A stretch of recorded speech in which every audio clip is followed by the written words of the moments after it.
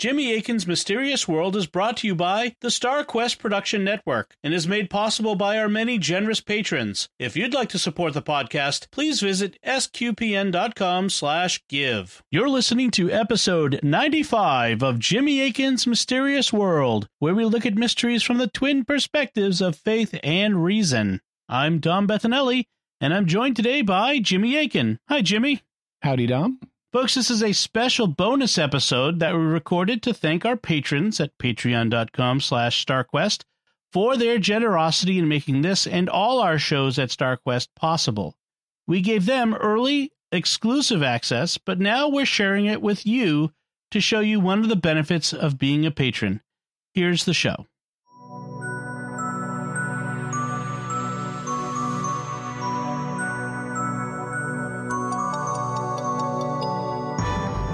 Welcome to Jimmy Akin's Mysterious World, which is made possible by you, our patrons on Patreon.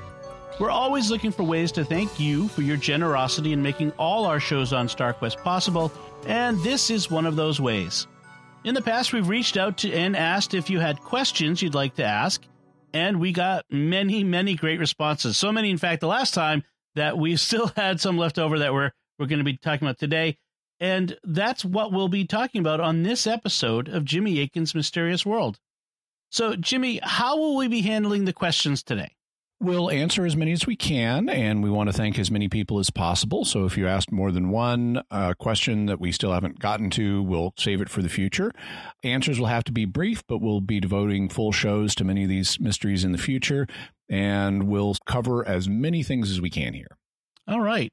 So our first question comes from Joseph Grabowski, who writes, some people talk a lot about dangers associated with yoga and transcendental meditation and the use of certain mantras. I once had a friend who was given a Buddha statue as a gift and buried it because he didn't want it in his house. And then there's the whole Harry Potter debate. The point is, it seems to be that there's ironically a lot of superstition regarding evil practices and objects. But if we look at the way blessed objects and sacramentals work, ex opere apparatus, couldn't we extrapolate from this a principle for understanding how curses and hexes and such must work? Wouldn't these ultimately really rely upon the intent and disposition of the user more than anything else? Yeah, so I think Joseph has a really good point here. There is a lot of superstition about non-Christian objects and practices and thinking that they are going to be harmful in some way that they're not. Like if you have a Buddha statue, it's got a demon in it because it's always demons. Right. You know, and really, you know, I can't eliminate the possibility that in some cases these things happen, but we don't need to run around being terrified by them and being afraid of anything that's not 100% certified Catholic. In particular, with, you know, things like stories and literature and stuff, you're not opening yourself to demons by reading a book that has magic in it, like Lord of the Rings or Narnia. And superstition, as we'll discuss in episode 79, which may be past or future, depending on whether you're a patron and when you're hearing this, we're going to be discussing the concepts of religion, magic, psychic phenomena, science, and superstition. And superstition basically is attributing too much significance to something, believing in something too much, and especially of a religious nature. And if you're thinking that every Buddha statue you see is a potential threat that has a demon in it, you're being superstitious. That's not to say we don't need to be on guard and careful about our faith, but it does mean we don't need to be natively suspicious of every single thing as having a curse on it. And by the way, we will be talking about curses in future episodes. Michael O'Donnell writes, I recently encountered an online debate over whether or not the Byzantine Catholic Church was right to venerate another archangel by name that comes from a book they claimed was canonical, but Latin Rite canons say is apocryphal. Is there an official church position on this issue?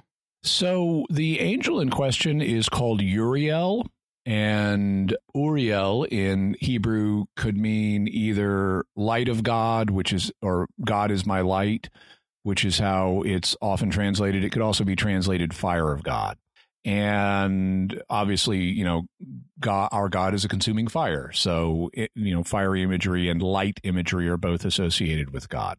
Uriel is mentioned in books like Second Esdras, also known as Fourth Esdras. Also, Uriel appears in First Enoch. He seems to be mentioned in the Dead Sea Scrolls. He's mentioned in the Life of Adam and Eve and in the Sibylline Oracles. And so actually Uriel was quite widely discussed in the literature just preceding the time of Jesus and just following the time of Jesus. There was a widespread popular belief that there was this angel named God is my light, or Light of God. And the book that is included in Eastern Orthodox canons, but not in the Catholic canon, including not in the Byzantine Catholic canon, is the Second Esdras book. You will find that in various editions of the Septuagint, and sometimes you even find it printed in Catholic Bibles, even though it's not considered canonical by Catholics. From what I've been able to determine in Eastern Catholicism, there is a veneration of Uriel, and that raises the question of, does somebody have to be mentioned in the Bible in order to be venerated?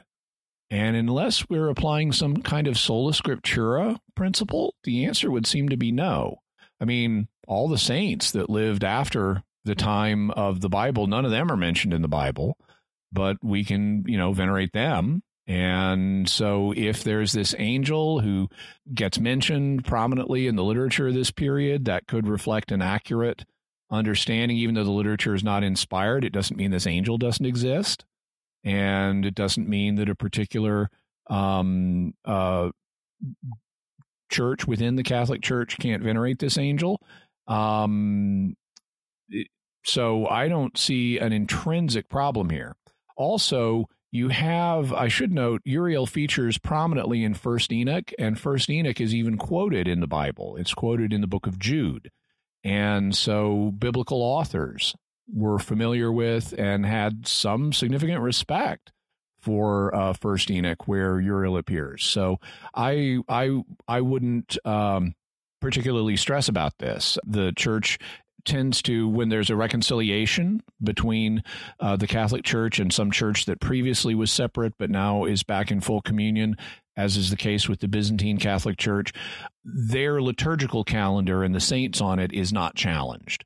So since they had Uriel on their calendar, the church doesn't have a problem with them continuing to venerate Uriel. Michaela Knipe writes, Jimmy and Dom, I've always been curious about bilocation. I know Padre Pio and several other saints have had these experiences. Can you help explain a bit more about this phenomenon and how it occurs, or for what reason it has occurred? I know there have been many times I wished I could bilocate to help me be in many places at once. Keep up the great work. Yeah, as a parent, I have also wished to be able to bilocate at times. Yeah. So bilocation is a phenomenon that is reported. It's a mystical phenomenon that it's reported where a person will be in more than one place at a time. And it's reported in the case of various saints that they would be seen in one location, even though they were somewhere else. And, some of that can just be mistaken identity. I mean, that happens all the time. But the saints themselves sometimes report, I fell into a trance and was mystically somewhere else. In terms of the nature of this, well, some form of appearance in more than one place is clearly possible, according to Catholic theology, as we see with the Eucharist, which is described not as bilocating, but as multilocating. Jesus appears in many places at once in the Eucharist. But you'll notice he doesn't appear with his physical body extended in space to where you could look and say, oh, that's Jesus. That's what's called in theology sometimes circumscriptive presence.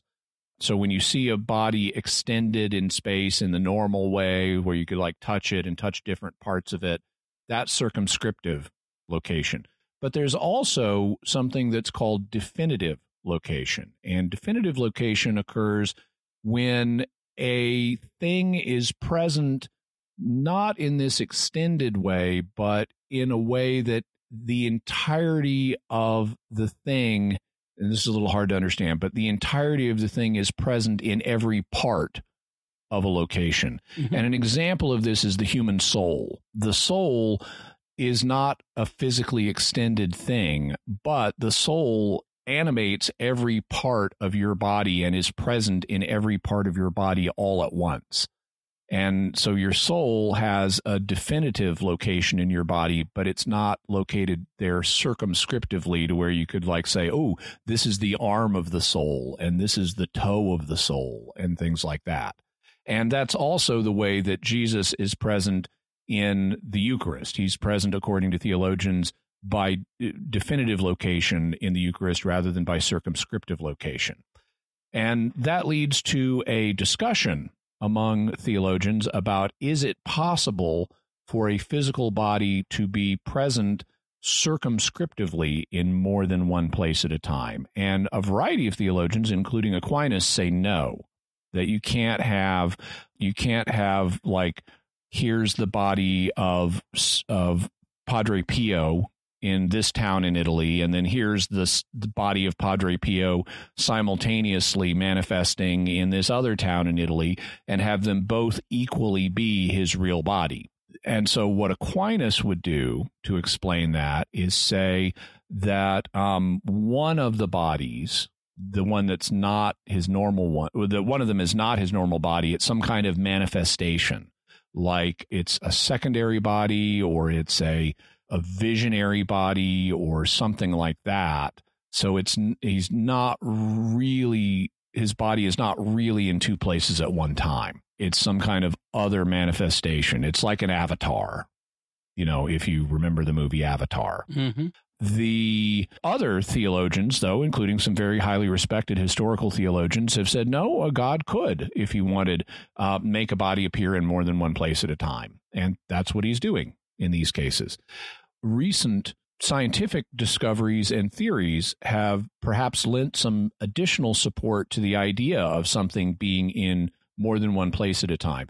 In quantum mechanics, for example, it's very commonly, and not every understanding of quantum mechanics has this, but many understandings or interpretations of quantum mechanics hold that it is possible, at least on the quantum scale, for very small things like subatomic particles and atoms to be in more than one place at a single time. That's what's known as a superposition. Mm-hmm. And so it could be in more than one place at a time, and then when you measure it, it crystallizes into being in just one place. And so that could be hypothetically related to bilocation. Also, we now know, and this is connected with the other major theory in physics, not quantum mechanics, but relativity, which deals with the scale of the very big. It turns out space and time are not absolutes, the way it was assumed in Aquinas' day. In Aquinas' day, it could be very hard to see how a single body could be circumscriptively present in more than one place. But if you can bend space and time so that they loop back on each other, you could have a single body in more than one place at a time. And so another modern scientific idea could lend support to the more realist understanding of what bilocation is. Having said that, there are other possibilities. Some saints have said, well, I went into a trance and then I experienced being in this other place. And, a psychic researcher might come along and say, ooh, astral projection or remote viewing, coupled with, if they affected something there, telekinesis, or other people, got to see him in a vision there. So some kind of, maybe telepathic contact or God giving people a vision. And so there are other ways that this could also be accomplished aside from a single body being circumscriptively present in more than one location. And all of those are just ideas, though, and I haven't personally done a lot of research into bilocation yet, but it is on the list for things to research and talk about in future episodes. Excellent. Kathleen Hamalinen writes, hello, Jimmy and Dom. I'd like to know about the mystery of the Superstition Mountains in Arizona. Yeah, so they got a great name, don't they? Yes. The Superstition Mountains are famous for a few mysteries. The most famous of them is it's the supposed location of where the Lost Dutchman's gold mine is. And the Lost Dutchman actually wasn't Dutch, he was German. But at the time, Germany Deutsch. and... Deutsch, Dutch. Yeah. also, there is an Apache legend that there's a hole in the Superstition Mountains that goes to the lower world. So that's also part of the legend, but that's not as famous as Lost Dutchman. And in the future, we will be talking about the Superstition Mountains. Excellent. Yes. If it's named Superstition Mountains, you know there's a mystery there. Yeah. So Rhea Beach writes, "Howdy, Jimmy from Texas. Can you talk a bit and give your thoughts about David Paulides' documentary about missing people in the national parks?" Yeah, so David Paulides is a sort of paranormal investigator. He has investigated Bigfoot, but recently he's been more famous for doing a series of books and documentaries called Missing 411. And the basic idea of these is he thinks he's uncovered a large number of inexplicable disappearances in national parks. And in some cases, the people involved in these disappearances have then mysteriously reappeared in really unexpected ways. Like you'll have a child who is 5 years old or less that disappeared from a campsite and then appeared miles away at the top of a hill without the scratches you would expect. And how did this kid get there and cross all this distance in this rough terrain and has no memory or has weird memories of what happened in the interim. And he doesn't claim to have a definitive explanation for these things, but he thinks that the National Park Service is being irresponsible in how it handles these cases, that according to various claims, there either is or isn't a comprehensive listing of these things that you would kind of expect them to have. But if there is one, it has not been released to the public. And so I think he has like FOIA requests trying to get access to the records on these things. And he says he's talked to park workers who say that the parks really, the higher ups don't really want to look into this issue. They kind of want it to go away. But according to Paulides, there is a statistically anomalous number of people going missing under weird circumstances. Now, critics will push back on that and say there are all kinds of things that happen out in parks. People can fall off cliffs and disappear very suddenly and their bodies don't get found. There can be animal predation. People can drown. All kinds of different things can happen. And they would argue that it's really not a statistically significant number of people, or at least not the number that Paulides thinks it is. So I've got Paulides on my radar, and he's on the list to talk about in the future. One of the problems in researching him, though, is he hasn't made his books available electronically.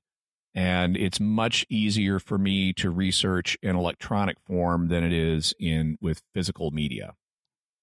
Jonathan L. has a bunch of questions. Jimmy, how'd you like to handle this? You want to do one at a time? Yeah, they're all short. Let's do them. We'll just do them all. Okay, awesome. So Jonathan writes, if someone is a devout Catholic from birth to age 30, then gets a traumatic brain injury due to an accident and emerges an atheist, which they remain until they die many years later, would they go to heaven or hell? Same question again, only starting out as atheist and becoming Catholic due to injury. So if someone starts out as a Catholic and then has a brain injury and they become an atheist, I would assuming that the brain injury was what was responsible for that, well, then the brain injury would have deprived them of the normal use of human freedom. If you're saying that's why, it's not because they chose to become an atheist, it's because they had a brain injury. Well, in that case, the fact that they became an atheist without the sufficient use of free will would mean that there is no change in whether they're in a state of grace, because you're not responsible for things that you don't freely do. Now, they might otherwise go in, if they still have sufficient use of free will in other matters, they might go on to commit mortal sins, but then they also might repent of those, even in a way that doesn't result in them having a conscious belief in God. And, it is possible for atheists to be saved even though they don't believe in God, if they otherwise live up to the light and the grace that they have received. And so someone becoming an atheist due to a brain injury that deprives them of free will in that matter, that wouldn't change their state of grace, but it wouldn't, if they're in a state of grace, but it also wouldn't say anything definitive about whether they would go to heaven or hell one way or the other. It would depend on other factors. In the case of someone who starts out as an atheist and gets a brain injury that results in them becoming a Catholic without the use of free will, well, the sacraments work as long as you don't oppose them by free will. And so if your will at the moment of baptism is not opposing receiving grace in the baptism, then you'll receive it. And so there would be an argument that in this case, this person would sort of be like an infant being baptized. He's not freely choosing baptism, but he's also not opposing it. And so you could argue he will receive the grace of baptism, including the infused virtues of faith, hope, and charity. And you could argue, on the other hand, well, maybe he has a deep fundamental option opposing this that remains even though he's had the brain injury. That's how you would argue. You'd have to say there's still some underlying subconscious or implicit rejection of the faith in order to argue that baptism wouldn't have its effect here. But I think the better case is probably that it would. However, even though he becomes Catholic, and even if he gets the graces of baptism, he can still go on to commit other mortal sin and lose it. And so being a Catholic or being an atheist is not a guarantee of heaven or hell one way or the other. It depends on more than one thing. Okay. His next question is, does the teaching that God brings good out of all evil have any practical value or meaning to those who end up damned? The argument would be that it's still better for the damned to exist rather than not exist. And so even if they're being held accountable for what they did, they still end up on the plus side of things. And so even for them, the argument would be they're benefiting from existing, and that's some of the good that God has brought out of the situation, even though they've messed it up. So it's not as good as it could be by their own free will. Okay, and then next he asks, would it be against any Catholic doctrine to believe that hell isn't terrible suffering in itself, but only compared to the beatitude that these damned don't experience? This is not strictly ruled out. The Church does not have a teaching about, I mean, you can search contemporary magisterial documents. You're not going to find any teaching that says hell must be conceived of as the greatest possible suffering or things like that. That's been a common theological opinion down through history, but you don't have that in contemporary magisterial documents. Scripture does use imagery indicating, kind of to the extent our minds can comprehend it, what the suffering of hell would be like. And it uses different imagery. Not all of the images it uses suggest the same level of suffering. Some use fire, and obviously burning is really painful. Others, though, compare it to being cast out into darkness where there will be weeping and gnashing of teeth. And sometimes the weeping is not the same as being burned. That kind of emotional anguish. Also, the gnashing of teeth, I mean, that could be gnashing due to emotional reasons, but I've also seen it suggested that that's chattering of teeth because how cold it is out in the darkness instead of being allowed into the nice warm house. Being cold enough that your teeth chatter is also not the same thing as fire. And so we have a mix of images in Scripture that are used to depict this suffering, and none of them seems to have a definitive value over the others. And so it remains an area for speculation exactly how much suffering this involves. Okay. And thus, some people have proposed that maybe it's not actually that bad from an absolute scale, but it is bad compared to the glory of heaven. An example of this kind of hell, if you want to see a literary depiction of it, check out C.S. Lewis's book, The Great Divorce. And he has a kind of imaginative exercise of what this kind of hell would be like. And then his last question is, can a Catholic in good standing be an anarchist, meaning an advocate for a society that does not have a standing government, not meaning actively using violence against an existing government? Right. So philosophical anarchism as opposed to violent revolutionary anarchism.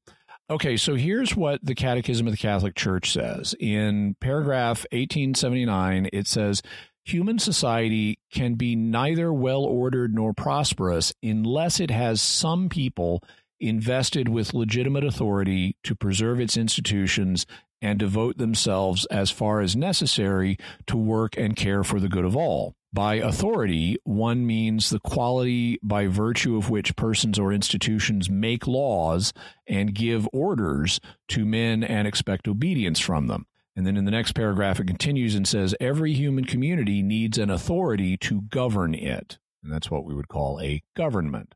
The foundation of such authority lies in human nature. It is necessary for the unity of the state. Its role is to ensure, as far as possible, the common good of society.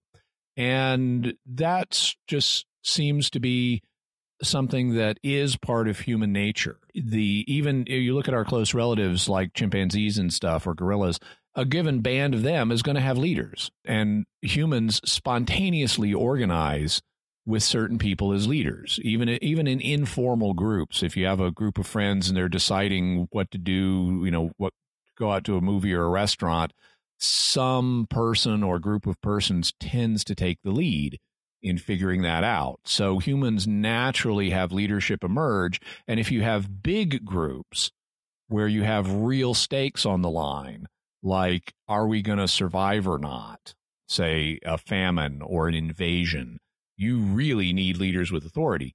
So I would say it's very hard to see how the idea of philosophical anarchism would square with human nature or with Catholic teaching. If you wanted to propose something other than a government to take care of the basic needs of societal organization, then that would be possible, but you need to have a realistic way to do that. And I'm not sure what that would be. And if you do propose some mechanism, like everybody gets to be king for a day, well, okay, then you've just got a government that rapidly changes hands. Right. So, and if you propose like everybody gets a little electronic device where they can vote on every single question and everything is determined by majority rule, still that's a government. not going to be well. Yeah, it sort of is, but also it's not going to be practical to consult everybody on every single question that society needs to answer. Right. And so I don't see, even if you call it something else, I think you're really introducing a crypto government, or your society is going to fall apart. Right. Right. Yeah. I mean, that last one it's democracy. It's a form of government, but yeah. Patrick writes, howdy, Jimmy and Dom. Did the Tennessee prophet have any other as of yet unfulfilled prophecies? And if not, what do you suppose God's message or lesson to us is about this prophet and his prophecies? So we talked about John Hendricks, the Tennessee prophet, back in episode 44, and we mentioned he did have some prophecies that hadn't come true. One of them was that the town that was going to be built, that is now Oak Ridge, Tennessee, was going to be named Paradise. And that hasn't happened to this point. And I don't know that it ever will. Also, in terms of what the message would have been for people, it could have simply been a sign of God's presence. God's letting them know by showing John Hendricks some of the things that are going to be happening in this area. God's showing that he's real and that he has real contact with people. So that could have been part of the purpose. There also could have been other purposes, like a moral warning that also came through Hendricks, who did morally warn about things. He said the county workhouse was an evil place and would be destroyed, and it was. But because we're dependent on oral history here and what people remembered him saying, because he didn't write his prophecies down, they may have just, as we mentioned, they may have just been impressed by the ones that came true and kind of forgot about the moral message, because people tend to do that. They get impressed by, wow, this amazing prophecy came true, and then they forget about the moral message that was attached to it. I would say, though, on the prophecies coming true, if I lived in Oak Ridge, Tennessee, and if any of you do, I propose that I would run for office on, say, the city council on the platform of, we need to change the name of the city to Paradise. Just for, sure. That would certainly be a fun election campaign. Yeah. So Ruth writes, we often hear about schools of dolphins washing up on beaches all dead, and it's always unexplained. There are speculations about why, like sonar from naval activity disorienting and confusing the dolphins, but each time there's been an air of mystery. What do you think? Yeah. So, and this doesn't just happen with dolphins. It also happens, with whales. And these are, because dolphins and whales are a kind of animal known as a cetacean. It's a marine mammal. These are called cetacean strandings. And Wikipedia has a page on them, which we'll link to. According to Wikipedia, several explanations for why cetaceans strand themselves have been proposed, including changes in water temperature, peculiarities of whales' echolocations in certain surroundings, and geomagnetic disturbances. But none have so far been universally accepted as a definitive reason for the behavior. However, a link between the mass beaching of beaked whales and the use of mid-frequency active sonar has been found. My own thoughts, and I haven't studied this in detail, but my own thoughts is that these things are accidental and in part based, it's not like they're trying to kill themselves. They're doing something else that then gets them up on the beach in a way where they can't extricate themselves. And this is probably partially conditioned by herd behavior on their part, because they do travel in groups, like in the case of, called pods and so forth. And so a pod will be doing something, and either the leaders in the pod or whoever temporarily has influence maybe has a panic response to something in the environment and flees from it and ends up beached. And because everyone else is conditioned to, someone's panicking, we better get out of here, they all end up beaching themselves too. I've also seen other explanations proposed, like hunting. Apparently, sometimes whales who are hunting seals that hang out on the beach will come up on the beach to get a seal and expect to be washed back out to sea by a wave. But then the wave may not happen. If they get a little too far up on the beach and the wave doesn't pull them back. And if they are hunting as a group, the same kind of thing could happen. Okay. Yeah. They're sort of like lemmings following the leader in that sense, although that's a myth, isn't it? The lemmings all following which is another mystery. To some extent. Yep. Tristram Carlisle writes, would love to hear about Oak Island. Oh, Tristram, I would too. It's one of my favorite subjects when I was a kid. He says, please be sure to get the latest information if you do choose the subject, because every year they're finding something, it seems, even if it's not gold bars. So Oak Island is a location where there is alleged to be valuable stuff buried, including gold bars and the treasure of the Knights Templar and maybe the Holy Grail, or maybe just stuff pirates had. And we will talk about it in a future episode. It's on the list, and I always check the current status of things when I'm doing research, so that will be part of it. I am looking forward to that one. Jonathan Hill writes, hey, Jimmy and Dom, do you guys have a take on the sinking of the Edmund Fitzgerald in Lake Superior in the 1970s? If so, what's your theory about the sinking? I've read the official Coast Guard report, but I know a lot of Great Lakes sailors don't buy it. Thanks. There are a bunch of proposals about exactly what sank the Edmund Fitzgerald or why the Edmund Fitzgerald sank. I'm not familiar with the details of the case. I mean, obviously, I know the song by Gordon Lightfoot, but I know some of the proposals include a combination of weather and waves. Big waves overwhelmed the ship. It may have also been a rogue wave, one of these freakishly super big waves. There are also proposals that the hatches on the cargo hold had not been properly sealed, and so the cargo hold flooded and took the ship down. It's also been proposed it hit a shoal, and it's been proposed that the hull had a stress fracture that eventually gave way under the pressure of the water and the waves and caused the ship to experience structural failure. I don't know the answer on this one, but I've added it to the list. Excellent. Les J. Record says, hey, Jimmy, what do you think the Loch Ness Monster really is? Oh, well, it's clearly a Zygon war beast known as a Scaracin. I am in complete agreement with that. I've seen that Doctor Who episode, too. I think that the Loch Ness Monster is a combination of, the most likely answer is that the Loch Ness Monster is a combination of legend, misidentification of things that are in the water, including sometimes like logs, and deliberate hoaxes, like the famous photo from early in the 20th century. That's now known to be a hoax. If it is something actually an animal that's the basis of this legend, big eel is the most likely possibility. Yeah, and if you do want to find out more about the Doctor Who episode that we're referring to, it's from the Fourth Doctor's time, and we recently talked about it on Secrets of Doctor Who. check it out. Terror of the Zygons. Terror of the Zygons. It was episode 152 of The Secrets of Doctor Who, and you can check that out. That is actually a lot of fun to watch, so check it out. Felix Lopez Ferrer says, I would like a discussion on what happened before U-boat U-530 surrendered to Argentina at the end of World War II. So this U-boat or submarine surrendered late after the war ended, like 2 months late. And when it surrendered, it was missing a big gun that it was supposed to have, and the crew had no IDs, and there was no mission log. And so it's as if they were deliberately covering up what had happened in the intervening 2 months and were planning on dispersing, and they'd obscured their identities so they couldn't be held accountable for what may have happened in those 2 months. And so there are various theories about what happened in those 2 months. One of them is that they were transporting Nazi leaders like Hitler and his new wife, Eva Braun. Also, it's been suggested they had sunk a Brazilian cruiser called the Bahia.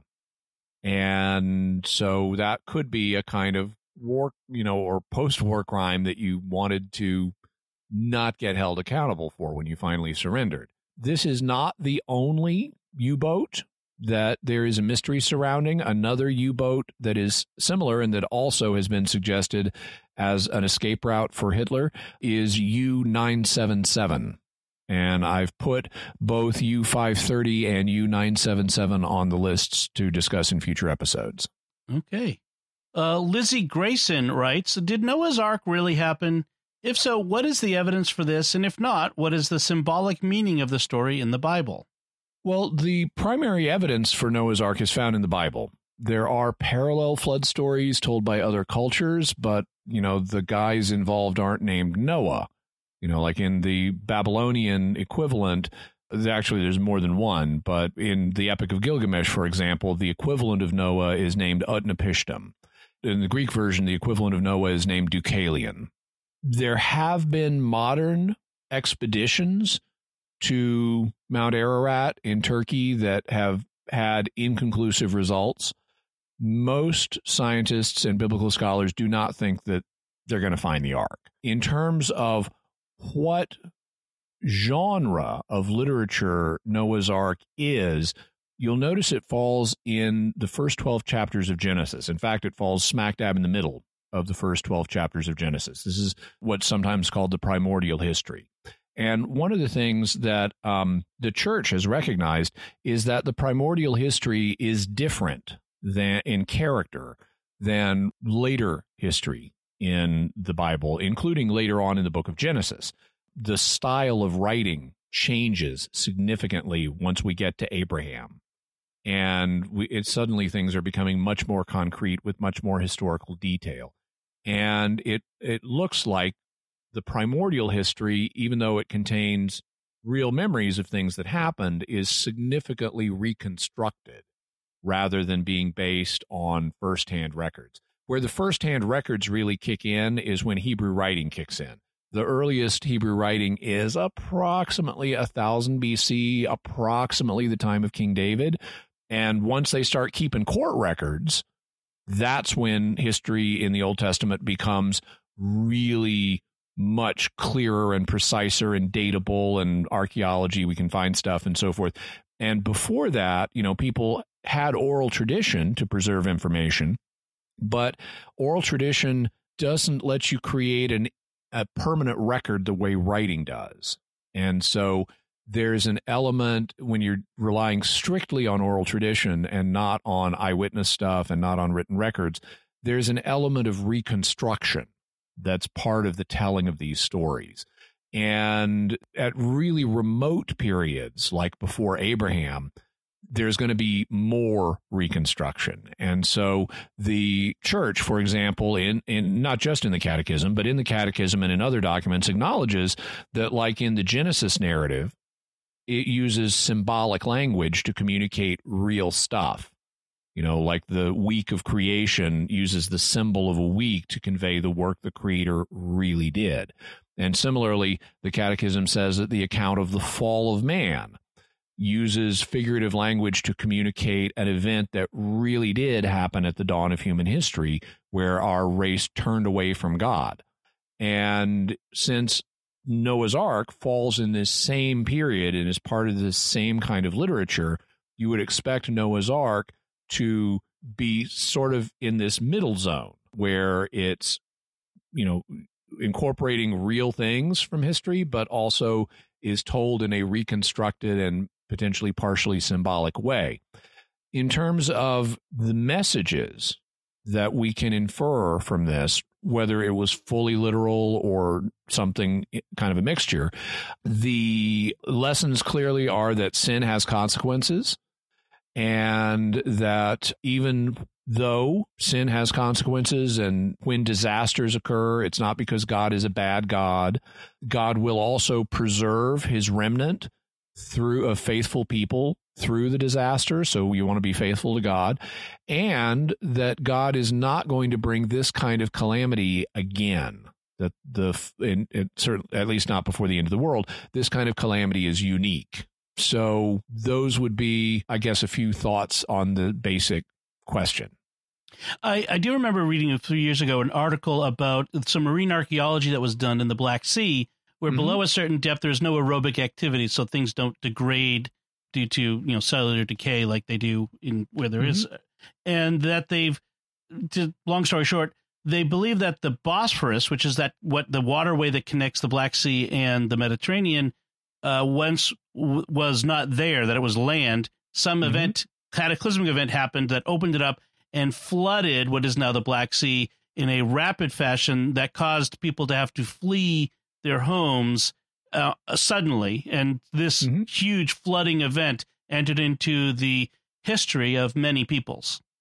And that's entirely possible. I'm aware of that as well. I think we've even linked that in Mysterious Headlines before. Okay. But yeah, there have been a number of proposals for events that could have been the basis of the Great Flood. Interesting. Okay, so moving on, Mike and Angie Grotham, they had a Halloween / spooky themed questions. First, will there be an episode on voodoo, and can they really bring people back from the dead zombie style? We will have discussions of voodoo and zombies in future episodes. He also mentions he assumes that the zombies, if they could be brought back by voodoo practitioners, would just be demonic. Actually, I would think there are other possibilities that would be more likely than voodoo practitioners being able to really get a demon to reanimate a dead body. There was a book, actually more than one book, but one of them that appeared back in the 80s, I believe, was called The Serpent and the Rainbow, and it proposed a pharmacological explanation for zombies, that you could give a person a combination of drugs that would knock them out and make them appear dead, and then subsequently would alter their personality and make them malleable and kind of brain damaged, but you could get labor out of them. So there are multiple explanations for what zombies might be, including naturalistic explanations like the pharmacological hypothesis, and we'll be talking about that in future episodes as well. And then the second part of the question is, I'd love to hear your opinion on my zombie apocalypse theory. If a demon can control an object, couldn't a demon control a dead body or dead person, making it look like the dead person is a zombie, hence tricking people into thinking a zombie apocalypse is happening? And then the zombie could bite and kill the human, and then the dead human is, quote, infected with another demon, creating another zombie, and repeat. It's logically possible. I don't see anything. There's no contradiction in the terms that would keep it from happening, but it would be unprecedented. And it also seems to be unforeseen in biblical prophecy. So I don't expect this to happen. Very good. I don't want any zombie apocalypses. So Phil S. writes, Scripture says that a great chasm has been established between heaven and hell to prevent traveling between them. Is chasm an accurate translation? And if so, if one could hypothetically enter the chasm, what do you think would be the characteristics of such a place? So this statement is found in Jesus' parable of Lazarus and the rich man. The specific verse that mentions the chasm is Luke 16:26. And in the Greek, in this verse, the word for chasm is chasma. So you can hear just directly, this word has just been brought directly over from Greek, chasma to chasm in English. And the translation chasm is a fine translation. The word in Greek can also mean yawn, like you're yawning your mouth, or gape, like you're gaping your mouth. But when you apply it to a geological feature, it's a big gap or a chasm. And so it's a perfectly fine translation here.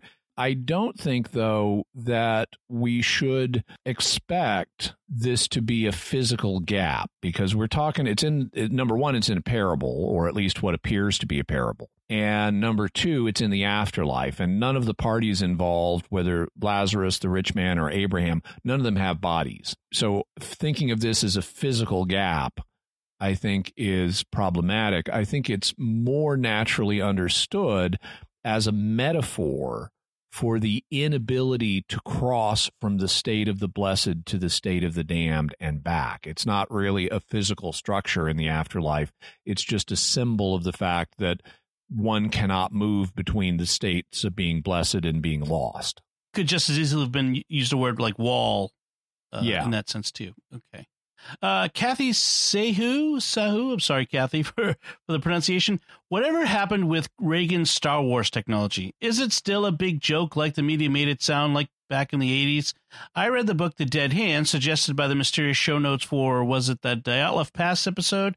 It was a great book and seemed to suggest that the Russians at least were afraid America would develop Star Wars, and that fear had profound impacts. But how is it regarded today? Actually, this would be great for a whole mysterious episode with SpaceX and Blue Origin info added on, along with whatever NASA is doing. There was something recently in the Wall Street Journal about how the Russians threatened to not let the U.S. have access to the International Space Station or something like that. The episode where we most prominently, we may have mentioned the Dead Hand in the Dyatlov Pass episode, but the one where we really discussed it was in episode 12 on the Soviet Doomsday Machine, the perimeter system. There was debate back in the 1980s about Reagan's Strategic Defense Initiative, or Star Wars program, as it was called in the press. Basically, for people who may not remember that, the physicist Edward Teller, who was a Nobel Prize winner, talked to Reagan. He was one of his scientific advisors and said, look, we could build in outer space a shield to protect America and everybody from nuclear war, so that if the missiles get launched, they get shot down before they're able to hit. Reagan, who wanted to end the threat of nuclear war, latched onto this idea. And the Soviets thought, America may be building this shield just for itself. And Reagan was like, no, we want to build this to protect everybody.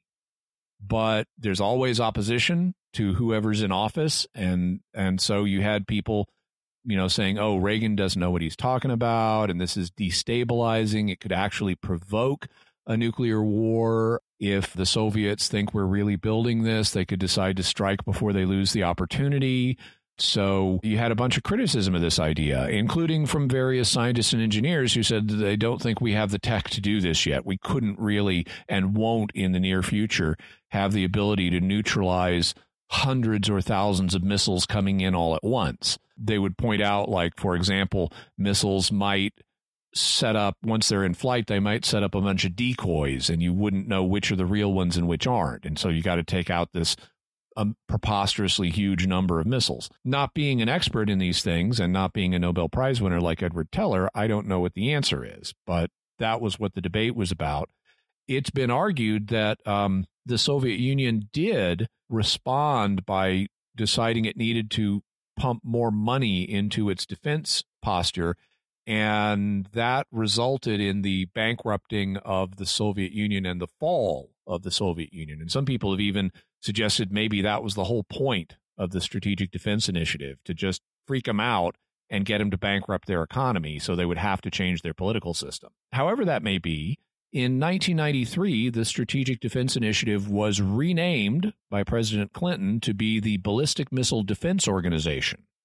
And so it continued to exist in another form. And then in 2002, it was renamed by President Bush the Missile Defense Agency, and that's its present name. So there was seemed to be enough value in these programs that they continued in some form.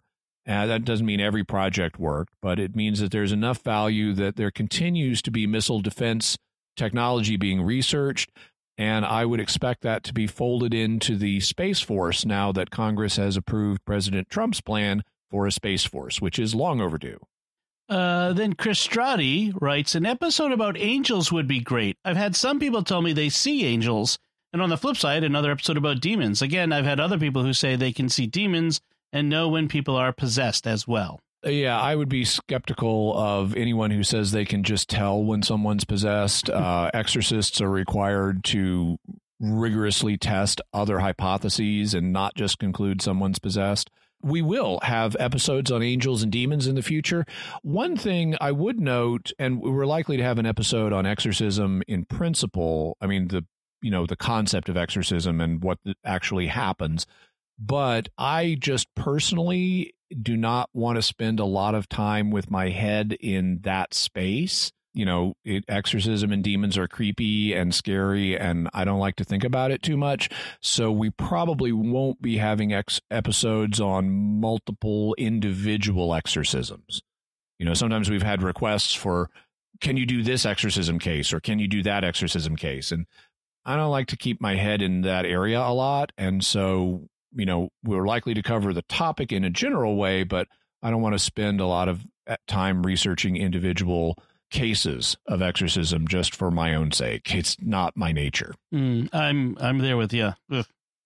Colleen Rudolph writes, is there any evidence that the Bermuda Triangle is mysteriously more dangerous to ships and aircraft than anywhere else? I haven't looked into the details yet. It's obviously on the list. I suspect that the reputation for danger for aircraft and ships there is exaggerated, but there could be some navigational or other nautical hazards in the area that, are responsible for some of the ships and airplanes that have vanished.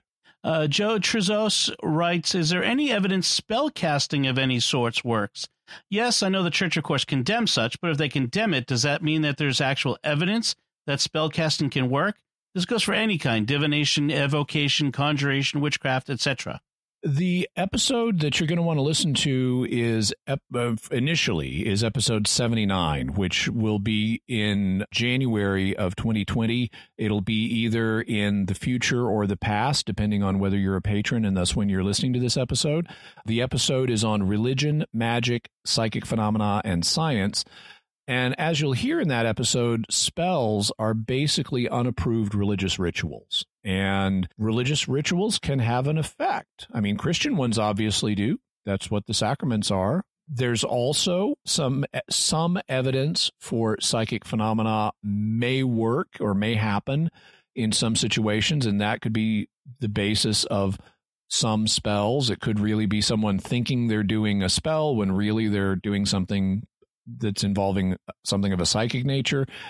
On the other hand, that's also hotly contested, and people will say, no, there's no evidence, no good evidence for psychic phenomena being real. But if there were, that could be a possible basis for some spells being effective. And then, of course, demons are real. And so there are spiritual forces that could do things in connection with evocation. That's where you call up a spirit to do your bidding, like a demon potentially. But how common it is to be able to successfully get a demon and then get it to do what you want, that's an entirely different question. But I can't rule out the concept in principle. And so not only in episode 79, which is a general survey of these concepts, but also in other future episodes, we'll look more particularly at some of these. Okay, Ramses writes, hi, Jimmy and Dom. I just want to know your thoughts about some mysteries regarding the Great Sphinx of Giza, specifically about the belief that it is much older than currently thought due to the rainwater erosion found around the Sphinx's enclosure, harking back to a time when there was significantly more rainfall in Egypt. Also, the mystery of there being hidden chambers inside the Sphinx's head and body. Pictures from early excavations of the Sphinx seem to show a hole on the top of its head that has since been sealed up. So I've been to the Sphinx, and it's not as big as you'd think. Also, it's interesting. You can take your picture. If you have someone at the right angle holding a cell phone, you can do a what's known in filmmaking as a process shot, where you're in the foreground and the Sphinx is in the background, and it looks like you're kissing the Sphinx on the cheek. So that's always fun. I'm aware of the different theories about its age. I find them interesting, but I'm not convinced by them. The best evidence seems to be that the Sphinx was constructed about 2500 BC by the pharaoh Khafre, who was the builder of the second big pyramid. And it's not the Great Pyramid of Khufu, but it's the second biggest one there.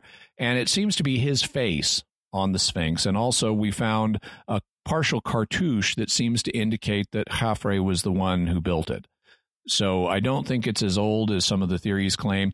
There do seem to be passages underneath the Sphinx, and they've been explored, but they don't seem to have anything weird in them. Nevertheless, the Sphinx is on the list for future episodes and has been for a long time.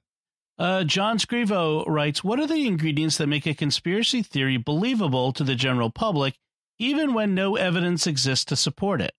Well, some conspiracies are real. I mean, that's why we have the crime of conspiracy on the law books. It's just an agreement between two or more people to do an illegal action in the future. And so here, to answer John's question, I'm going to be talking about conspiracy theories where there is no good evidence for a conspiracy existing. And I would say, off the top of my head, it's a combination of a few factors. One, it's something that's going to be associated with somebody else's tribe. We all have various tribes that we identify with. Some of them are political, some of them are religious, some of them are geographic, some of them are national. Some of them are different kinds of social status. And we're all natively suspicious of tribes we're in competition with. So you see a lot of conspiracies. You'll have Republicans saying Democrats are doing something sinister, or Democrats are saying Republicans are doing something sinister. That's because they're competing tribes. And so when a conspiracy theory has no basis in evidence, it's going to be something associated with a different tribe that is in competition with our tribe. And it's going to be involving an incident or a pattern of incidents that happens to harm the interests of our own tribe. If we think we've been harmed in such a way and we're in competition with somebody else, it's because they did something to cause this. Also, the idea of a conspiracy may catch on if it's similar to previously reported conspiracies, either real conspiracies from the past or other imaginary conspiracies, because then you can appeal to those as precedent for this new conspiracy. And then finally, one thing that can help fuel baseless conspiracy theories is just because it's interesting to think about, and particularly with exotic possibilities, like maybe aliens are involved, or maybe demons are involved, or maybe Atlantis is involved. You know, those could also feed into a conspiracy theory that doesn't have actual evidence backing it up. Okay, I think that's where we're going to cut it off here, the questions. We still have some more questions in our buffer that we'll get to in a future episode. We'll save those. Don't worry if your question wasn't answered. We're saving all of those. Jimmy, do we have any resources that you want to offer folks on these questions? Yes, for further resources, we'll have links to articles on Uriel, on bilocation, on the Superstition Mountains, on David Paulides. We'll have a link to episode 44 on John Hendricks, the Tennessee Prophet, a link to information on cetacean strandings, on the Oak Island mystery, on the Edmund Fitzgerald, the Loch Ness Monster, U-Boat 530, natural explanations for zombies, episode 12 on the secret Soviet doomsday machine, info on the Strategic Defense Initiative and its present form, the Missile Defense Agency, as well as the Bermuda Triangle, sphinxes in general, and the Great Sphinx of Giza. Excellent. So that's it from us. I want to thank all of our patrons, and especially those of you who submitted questions. You can submit feedback on this episode by going to patreon.com/StarQuest, or by visiting sqpn.com/mysterious, or the Jimmy Akin's Mysterious World Facebook page, and leave some feedback there. Send an email to mysterious@sqpn.com, or send a tweet to @MYS_world with the hashtag of mysterious feedback. And you'll find all those links to Jimmy's resources from our discussion on our show notes at patreon.com/StarQuest, and eventually at sqpn.com/mysterious when we release this episode to all listeners. Until next time, Jimmy Akin, thank you for exploring with us our mysterious world. Thanks, Dom. And once again, I'm Dom Bettinelli. Thank you for listening to and supporting Jimmy Akin's Mysterious World on StarQuest.